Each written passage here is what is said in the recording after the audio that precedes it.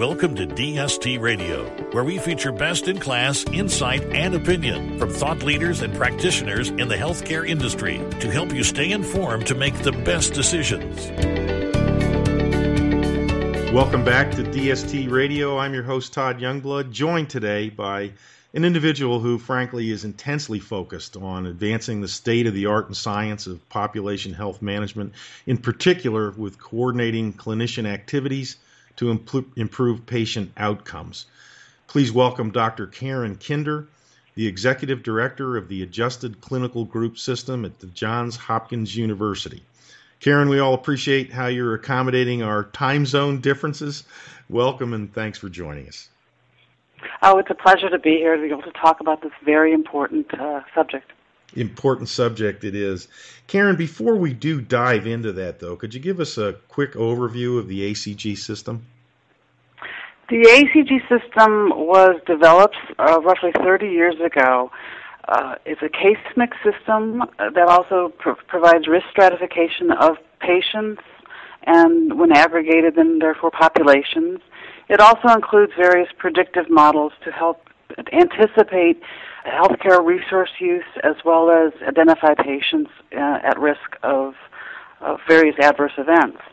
It's unique in its ability to capture multimorbidity, and it's backed, as you mentioned, by the Johns Hopkins University. At the moment, we have projects ongoing in 18 countries around the world, impacting over 80 million lives, making it the most widely used case mix system in the world. Wow, I had no idea that many folks were impacted. 80 million, that's very impressive. Well, let's dive into coordination of care, and I just want to make sure that myself and our listeners are clear on some of the definitions of the key terminology. Could you just define for us two terms, one, primary care, and second, care coordination?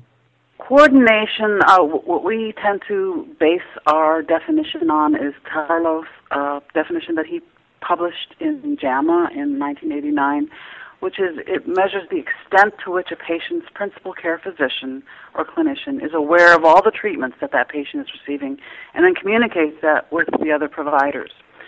As Barbara Starfield defined in her seminal book, Primary Care, which was published in 1992, the primary care is the provision of first contact, person-focused, ongoing care over time that meets the health-related needs of people, and referring only those patients with conditions too uncommon for the physician to maintain competence, and then coordinating that care when people receive services at other levels in the healthcare system.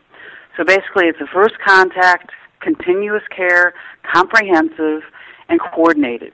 Therefore, coordination is therefore a pillar of the foundation of primary care.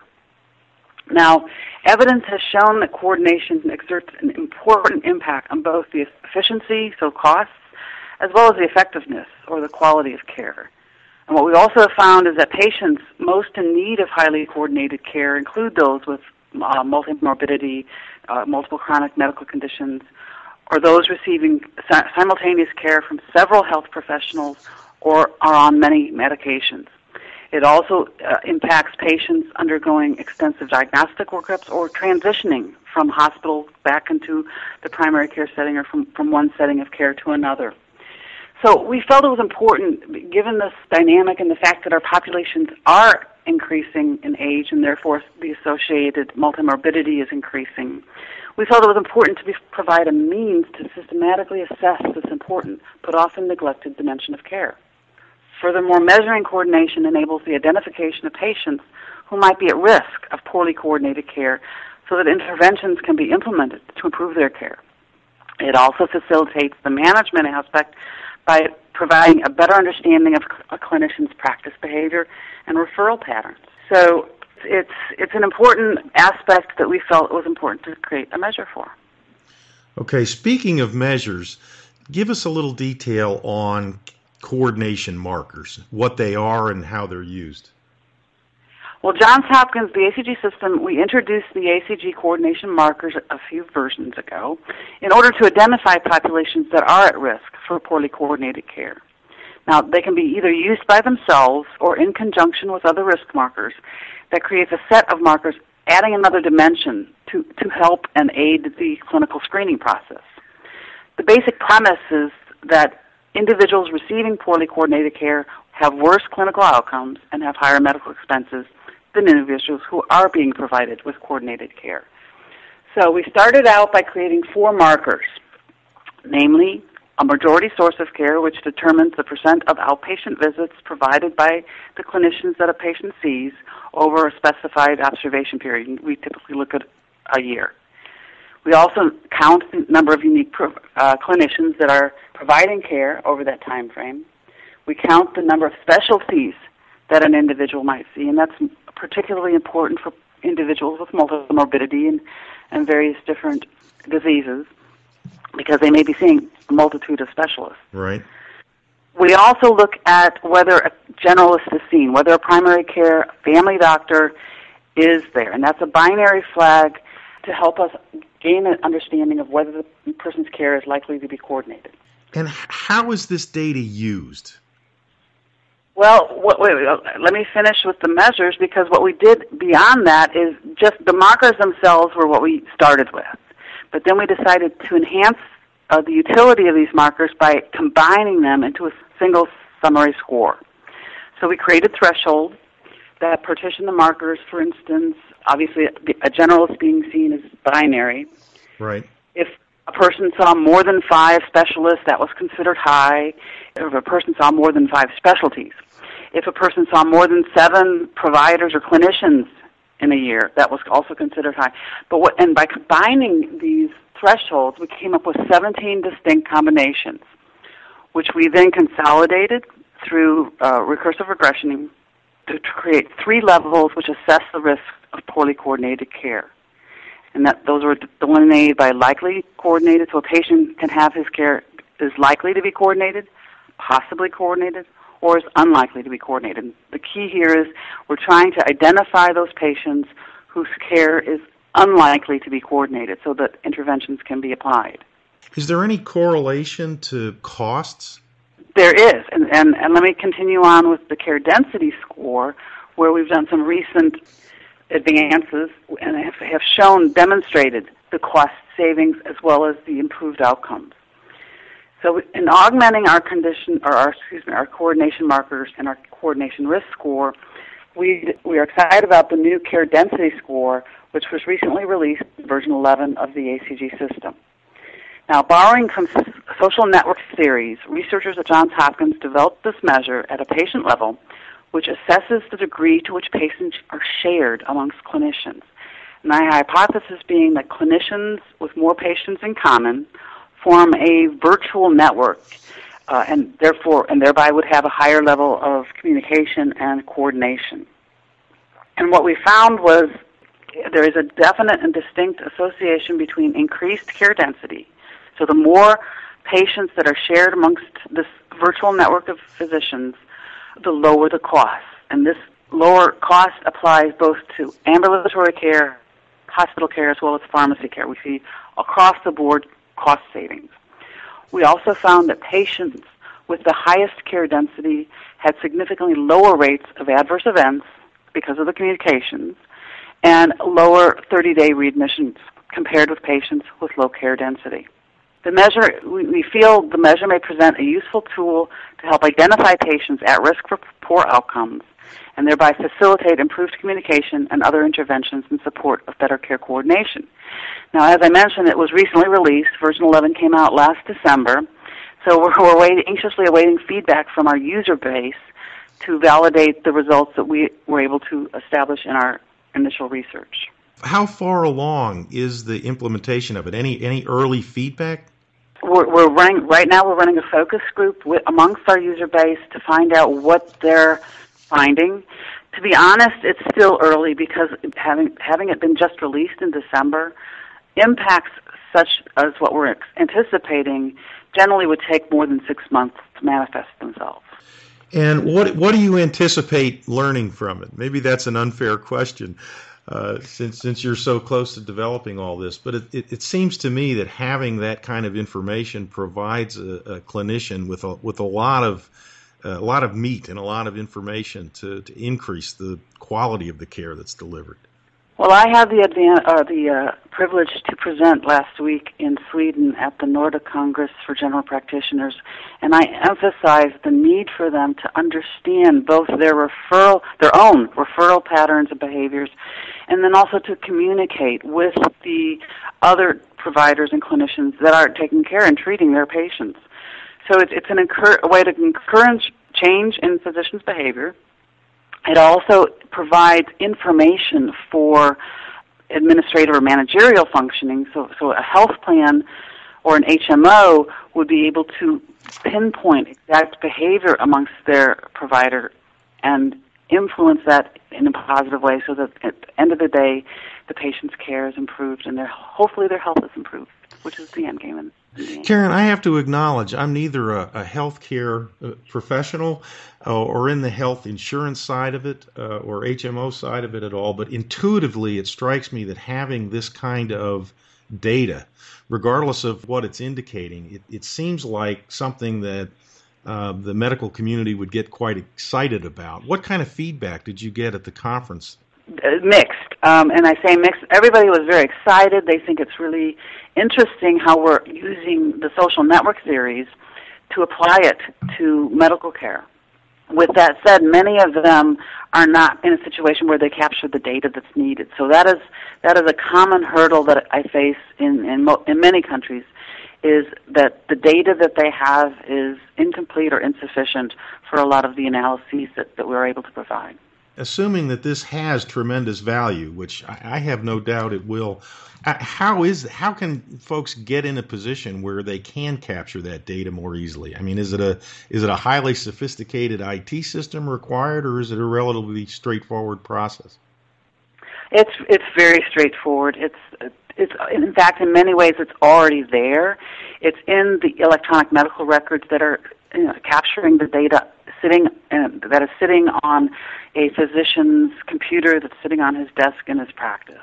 But it's a matter of capturing that data, aggregating it across the entire network, because if we want to measure that physician's patient's interactions with other physicians and providers, we need to be able to measure that and connect those two realms. And it's not difficult. It's just it needs legislative, political will and a champion to make it happen. Yeah. So, is it fair to say that a clinic or a hospital that has an EMR system already implemented, that it's a fairly short leap to get there to be able to collect and analyze the data? If there are several caveats, I would say yes. But as I said, there's several caveats. One is interoperability. If a country has a standard e-health strategy where there's a standard minimum data collected, including a unique patient identifier, such as their insurance number. I mean, we in the United States take for granted that everybody has a unique number, but in many countries that does not exist. In a recent project that we did in a Middle Eastern country, we ended up having all sorts of pregnant men because in their society, in their culture, the wives were underneath his number. So his insurance number was covering all of these individuals who were women giving birth. Wow. So, yeah. The devil's in the details as usual. Right. And that's what makes this so exciting, is that it's all possible, but it's teasing out the challenges and overcoming them over time. Karen, a few minutes ago you used the phrase political will, and obviously the political side of this thing looms large. Do you see any major obstacles there, or is it something that the politicians of the world would just really get behind? Hopefully it's the latter. It's also mixed based on setting. I applaud Obamacare and the Accountable Care Act for its initiatives to implement and promote the use of health information technologies and provide the incentives. And that's one of the key issues, is you need to have an incentive for doctors to invest in a computer system and invest in an electronic medical record system. With that said, in other countries, there's also lobbyists that lobby against such a system.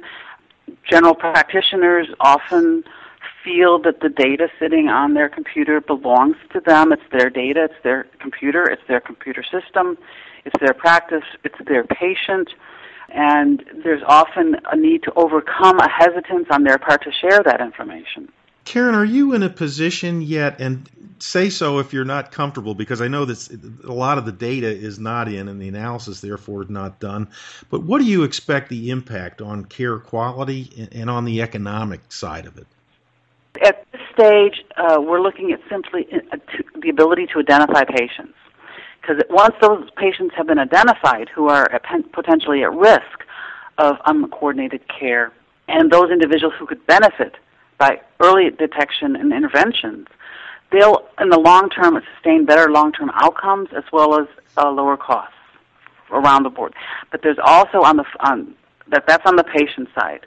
In terms of the clinician, there's a need for the ability to understand how their practice behavior is with regards to referrals and coordination, particularly in the increasingly fragmented healthcare system that we're facing around the world. What's next, Karen? What's on your agenda to speed up the implementation of these systems? To me, anyway, it seems like there's some obvious and very, very large value. What's next on my plate is to continue to go out and spread the word, to continue to present to various audiences the importance of information, what can be done with it, and to continue to promote primary care and what can be achieved by having the information necessary to make informed decisions. Karen, I've got 20 more questions I'd like to ask you, but sadly we're just about out of time. But before I let you go, can you share with us how folks can get more information and learn more about the work that you're doing at the ACG system? Oh, gladly, Todd. Thanks for asking. They can certainly get more information from our website, which is www.acg.jhsph.edu. They can also call the DST hotline at 866-287-9243. There's also an email address directly to our ACG hot desk in Baltimore, which is askacg@jhu.edu. Karen Kinder, Executive Director of the ACG System at Johns Hopkins University. Thanks for joining us today and sharing your insights. You're welcome. It was a pleasure. Thank you. That wraps this episode. On behalf of our guest, Karen Kinder, I'm Todd Youngblood. Thanks for listening to DST Radio.